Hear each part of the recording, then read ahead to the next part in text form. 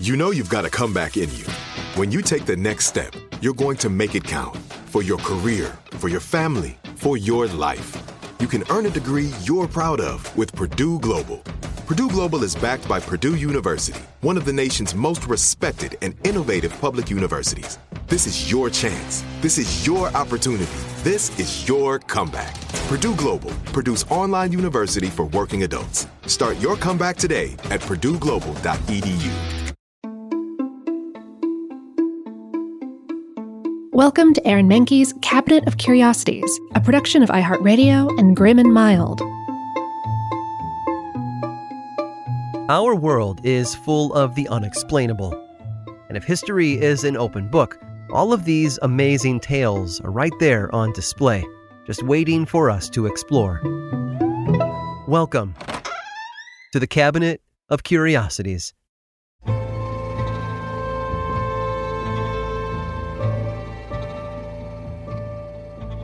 For many, death is a source of great anxiety. We can't comprehend what awaits us on the other side, and so we worry about what's going to happen to us in the afterlife. For others, death is a comfort. American artist and poet Joe Brainerd once jokingly wrote, "Death has a very black reputation, but actually to die is a perfectly normal thing to do." And he was right. Death happens every day, and eventually it happens to every single person on Earth. Yet we still fear it. Not Sarah Bernhardt, though. She not only was unafraid of death, it influenced how she lived her life. Henrietta Rosine Bernard was a French actress born in 1844, although she changed her name for the stage when she was around 18 years old. Her mother was a courtesan with many powerful clients, such as dukes, politicians, and other high-powered individuals. Bernhardt took to the theatrical lifestyle from a young age. Her mother sent her to boarding school when she was 7. It was there that she starred in her first play. She took on the role of a fairy queen who dies, a chance for her to embrace her dramatic side. 3 years later, she began attending a convent school in Versailles, again performing in theatrical productions. She even considered becoming a nun for a short time until her father's death in 1859. At the suggestion of one of her mother's clients, Bernhardt pursued acting more seriously. This surprised her, as she had never considered the theater as a career before. Over the years, she studied with talented actors of her time, building up her theatrical skills. One of her first acting coaches was recommended to her by one of her mother's clients. Oh, his name, by the way, was Alexandre Dumas, author of The Count of Monte Cristo. With enough training, Sarah was able to reach the Théâtre Français, with whom she performed for a year, although it was not meant to last. She had invited her sister Regina to join her in an important event. In attendance was the theater's leading actress, Zère Nathalie Martel, otherwise known as Madame Natalie. Regina accidentally stepped on Madame Natalie's gown, which infuriated her. Madame Natalie shoved Regina backwards into a stone column and caused her to cut her forehead, prompting Sarah to step in on her behalf. She screamed at the older actress, getting so heated that she slapped her in the face. Sarah was told to apologize, and she refused. She had had enough of Madame Natalie and the Théâtre Français and left the company shortly thereafter. It didn't impact her opportunities, though. Bernhardt spent 2 years at another theater, the Gymnase, after which she moved on to the Odeon. Her career had quite the upward trajectory, in fact, with the actress going from minor roles to understudy all the way to the leading lady. She earned rave reviews for her dramatic performances, which extended beyond the stage. As it turns out, Bernhardt was pretty dramatic behind closed doors as well. For example, she slept in a satin-lined coffin in her bedroom by her window. She often laid in it while studying a new role and even slept in it overnight sometimes, despite there being a huge, unused bamboo bed right in the middle of the room. But no matter how high she climbed, or how strange her behaviors got, Sarah never forgot about her family. She and Regina remained quite close, so when Regina came down with tuberculosis, it was Sarah who took care of her. She had her sister come live with her, allowing her to rest in that big bamboo bed in her bedroom. Sarah chose to sleep in her coffin instead. One day, a manicurist had come to treat the actress's hands. Regina urged the woman to come in quietly as her sister was sleeping.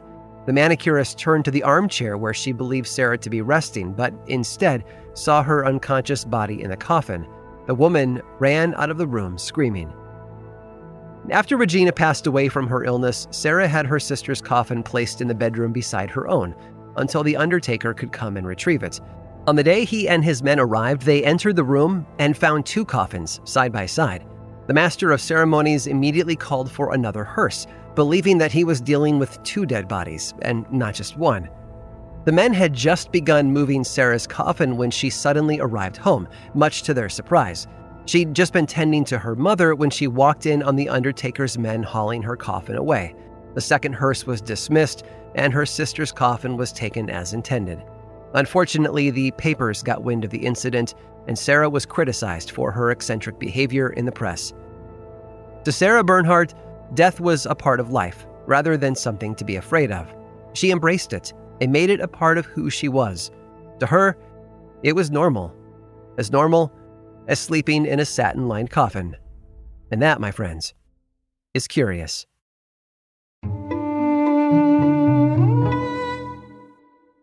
Right here, right now. Find your beautiful new floor at Right Rug Flooring. Choose from thousands of in-stock styles, ready for next day installation, and all backed by the right price guarantee. Visit rightrug.com. That's RITERUG.com today to schedule a free in-home estimate or to find a location near you.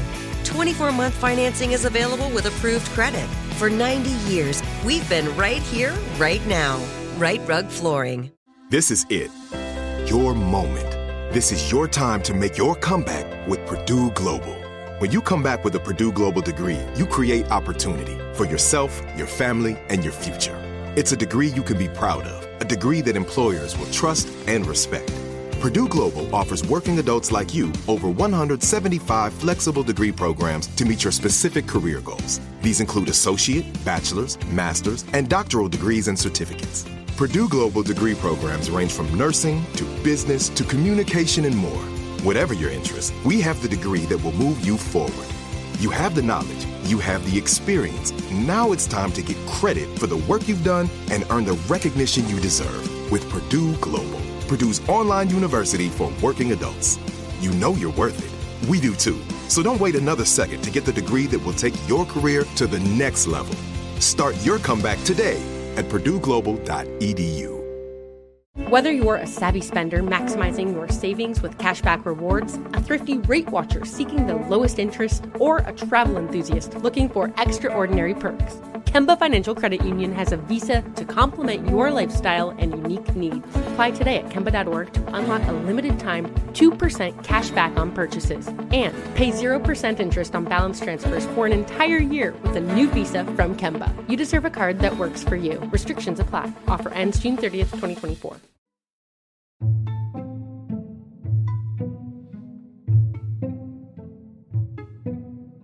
The ocean can be unpredictable. One moment it's calm, the water's gently lapping against the sides of your boat. The next, clouds overhead have darkened and the wind is stirring the waves, tossing your vessel around like a rag doll. Countless ships and their crews have been lost at sea. In September of 1991, a commercial fishing boat called the Andrea Gale left Gloucester Harbor, Massachusetts. Its captain, Frank Tyne Jr., had cast off for eastern Canada, but there were no fish to be had there. Instead, he traveled east to the Flemish Cap. He thought the fish situation might be better. Unfortunately, a nor'easter had moved into their position. It boasted 56-mile-an-hour winds and gusts as high as 75. Due to the strange confluence of conditions that aided in its formation, it became known as the perfect storm. The Andrea Gale was last heard from on the evening of October 28th of 1991, before the ship and its crew of 6, including Captain Tyne, were lost forever. The ocean is not something to underestimate. It can turn on you in an instant, just like it did for Nigerian cook Harrison Okene. In May of 2013, Okene was working on a tugboat off the coast of Nigeria with 11 other crewmates. They and several other boats had been contracted by Chevron to stabilize one of their oil tankers. Okene's tugboat was called the Jaskin 4. It was painted bright red and white, easy to spot among the blue expanse of the ocean. With its tow cable attached to the tanker, the Jaskin 4, along with the rest of the boats, puttered along the Gulf of Guinea. Early in the morning of May 26th, before anyone else was awake, Okene got his day started. How he'd been able to sleep at all was a mystery, as the Jaskin 4 had been bobbing along the rough waters of the Atlantic for some time. The waves were choppy, and the cook had settled into the latrine to take care of his morning business. Meanwhile, the other 11 members of the crew were fast asleep, their doors bolted behind them. It had been part of their security protocols. Pirates in the area had been known to board vessels and rob them, or kidnap their crew for ransom. On this morning, however, pirates were the least of the Jaskin 4's problems.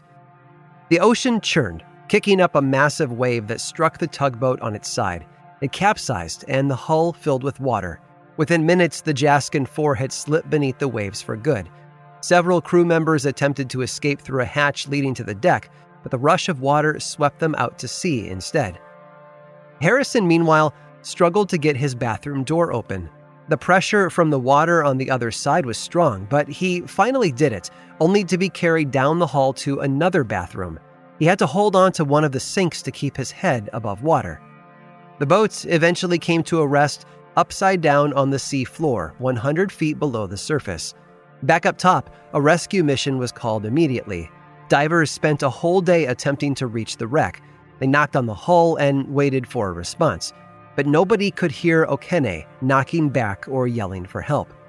He was trapped.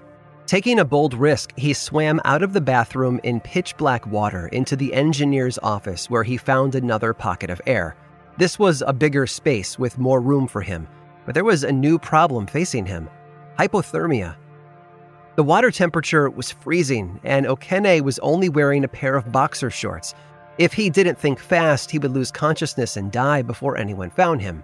He was able to locate a mattress, which he fashioned into a flotation device with the help of some of the engineer's tools and the wall panels around him.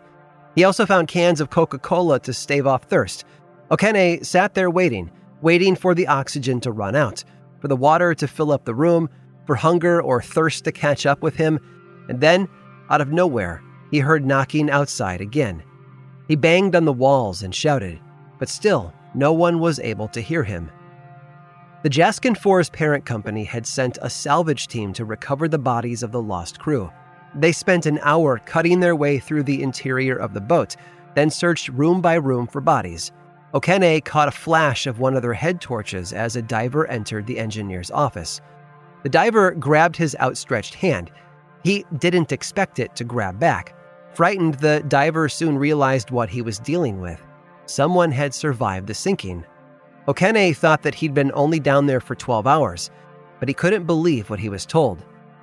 It took some careful planning to bring him home safely to the surface, but after 60 hours at the bottom of the ocean, Harrison Okene was finally free. Once he returned home to his family in Nigeria, he found another job as a cook. This time, though, he made sure that it was one that he could do on dry land. He was never going to step foot on a boat again, and I don't think any of us could blame him. I hope you've enjoyed today's guided tour of the Cabinet of Curiosities. Subscribe for free on Apple Podcasts or learn more about the show by visiting curiositiespodcast.com.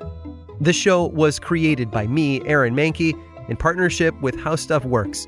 I make another award-winning show called Lore, which is a podcast, book series, and television show, and you can learn all about it over at theworldoflore.com. And until next time, stay curious.